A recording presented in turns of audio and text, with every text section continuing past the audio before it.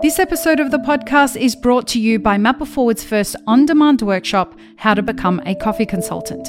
Available now online for you to learn at your own pace with a certificate available upon completion. Click the link in the show notes to access today for just €50. Welcome to the Daily Coffee Pro by Mapper Forward, friends. I'm your host, Lee Safar, and this is episode 3 of a 5-part series with Aaron Atkinson. Aaron, we are talking about your role as a general manager in Blendon Coffee, which is a cafe and a roastery and a training center, and with a beautiful growth trajectory to continue just getting bigger and bigger. And in the last episode, we talked about staff retention. In this episode, we want to talk about personal and professional development for staff. And the reason I wanted to talk about this is because the staff that are aging into our industry have a whole different ethos about what they need from an employer than, let's say, my generation, Gen X. So when I became a barista, it was after a corporate career, but I was still kind of in at that age group where it was Gen Xers that were working in cafes, and it was all about hustle and working hard and, not taking lunch breaks and never sitting down and all of that kind of stuff, right? The real hustle side of things. Everything has changed now. So now,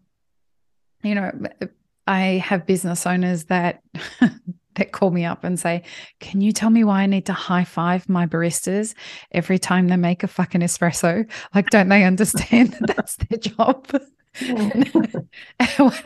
What I'm trying to get them to understand is, like, cuddles and rainbows are a part of being in charge of a workforce, no matter what industry you're in now.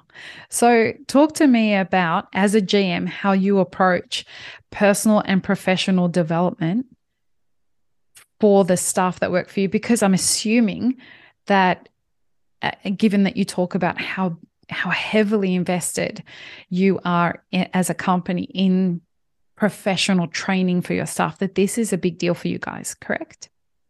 Yeah, absolutely. It is something that we actively think about all the time, whether it's types of trainings that we can hold for the staff, things that can get them involved, not only, behind the bar, but get them outside of the bar, whether it's inside of the roastery or hosting workshops. So it's something that we try to hone in on in terms of understanding the employee and kind of what their own kind of ambitions are in the industry. So whether it's if they want to be a competitor in, the US Coffee Champs, or if they want to start a new workshop that we haven't developed yet.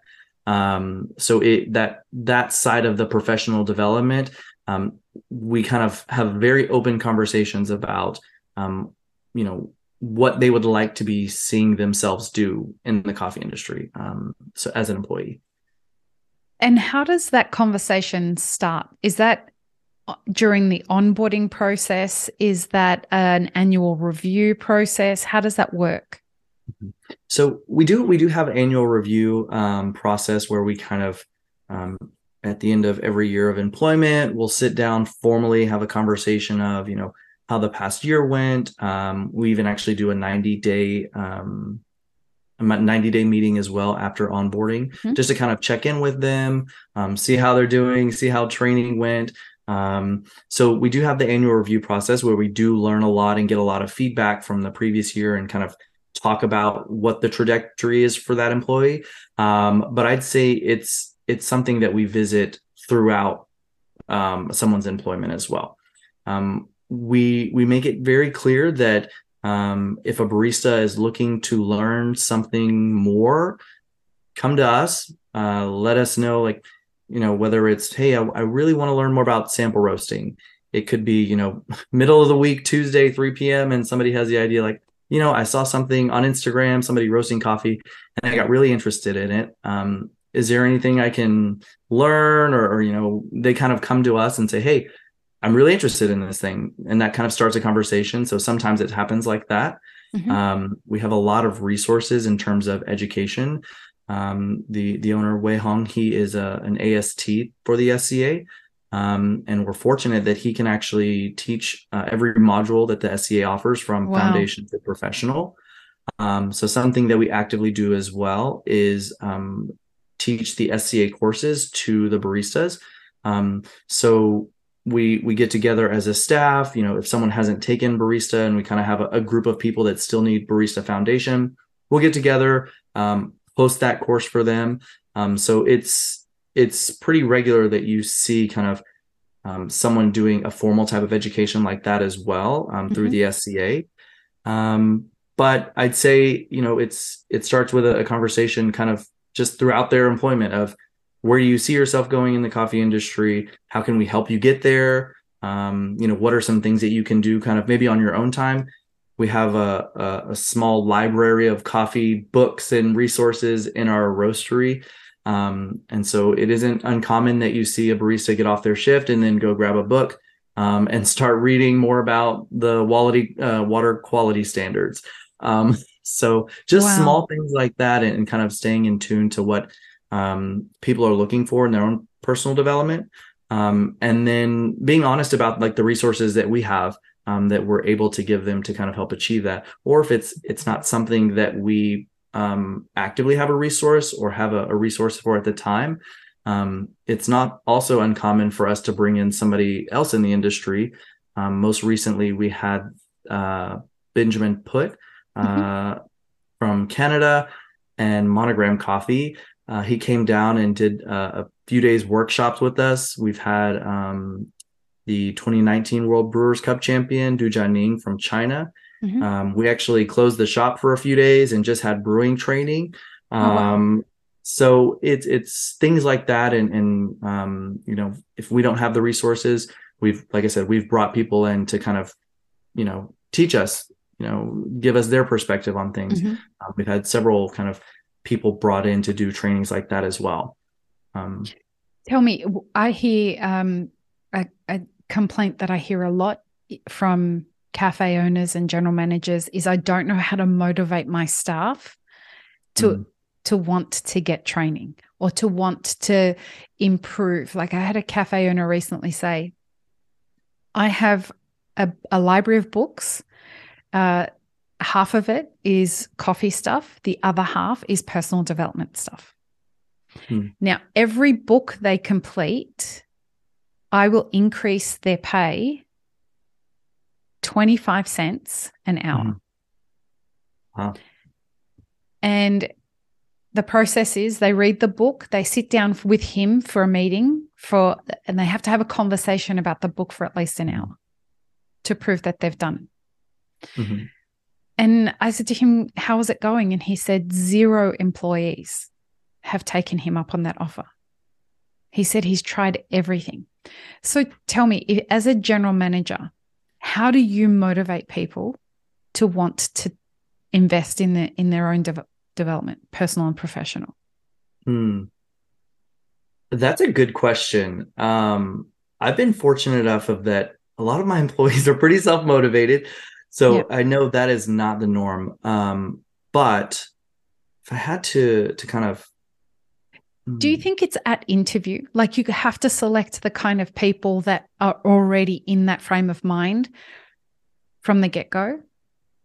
I don't think it's necessarily, obviously everyone in an interview will tell you that they're the most motivated person in the world. Right. So I don't know if it can really be kind of fleshed out during that process. But I think what's really important in when it comes to motivating employees is being realistic about the opportunities that are available to them. I think maybe, it could be discouraging for someone to do all of this work and say, we really want you to learn X, Y, Z and get there. And then they may get to the point, but then they may not really have gotten anything out of it. Or, obviously monetary incentive is one thing, but if someone is, say, promised a position or something once they complete these things, just being realistic about what those opportunities are and a timeline is really important as well. So some of that is difficult conversations in, especially with a smaller business, is that we may not have those types of opportunities at this very moment in time. Okay. But when those opportunities pop up, you got to be ready to take them. You got to, do what the necessary things to get you to that point. So when the timing is right, and the growth is there, being able to be ready for it. You don't want to get to the point and then not done, the things necessary to be able to step into a new role, for example. So whether it's, I guess that's a good way to put it, is just making sure that you're being honest with the timeline and managing expectations, and just kind of being realistic with those. And I think when you do that, your staff will trust that when you tell them, hey, if you buckle down for this next 3 months, there's a roasting opportunity that's coming up. But we really want, maybe you can attend some cuppings and just get familiar with what we're doing and things like that. I think it will go a long way in getting someone motivated, because they can see, something will come to fruition, and they can trust that you're going to be able to deliver on those promises. And I guess the life cycle and the flow of a cafe is very far removed. The reality of that is very far removed from the flow of an individual employee.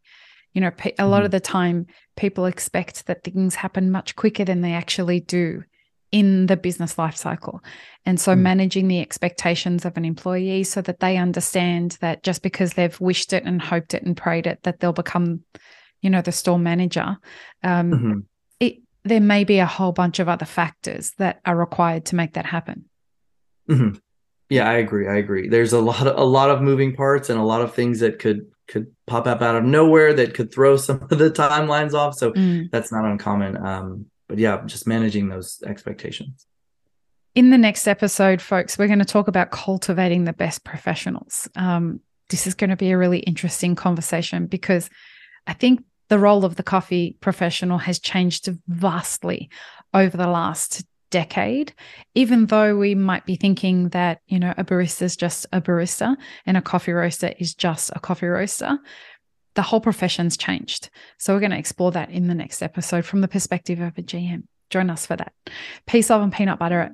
Peace, love, and peanut butter, everybody. Have an amazing rest of your day. Thanks for tuning in, friends. There are 2 ways you can support this podcast. Firstly, become a paid member of our YouTube channel. Secondly, you can join our Patreon for as little as $3 a month. Both have options for exclusive ad-free content and early release content. Don't forget to subscribe and share this podcast with your friends. The Daily Coffee Pro is produced by Map It Forward, and the music you're listening to is called Run, Run, Run off of my album Laundry After Midnight. To get older episodes of this podcast, as well as more information on Map It Forward, head to mapitforward.coffee. You can find links and more information in the show notes below.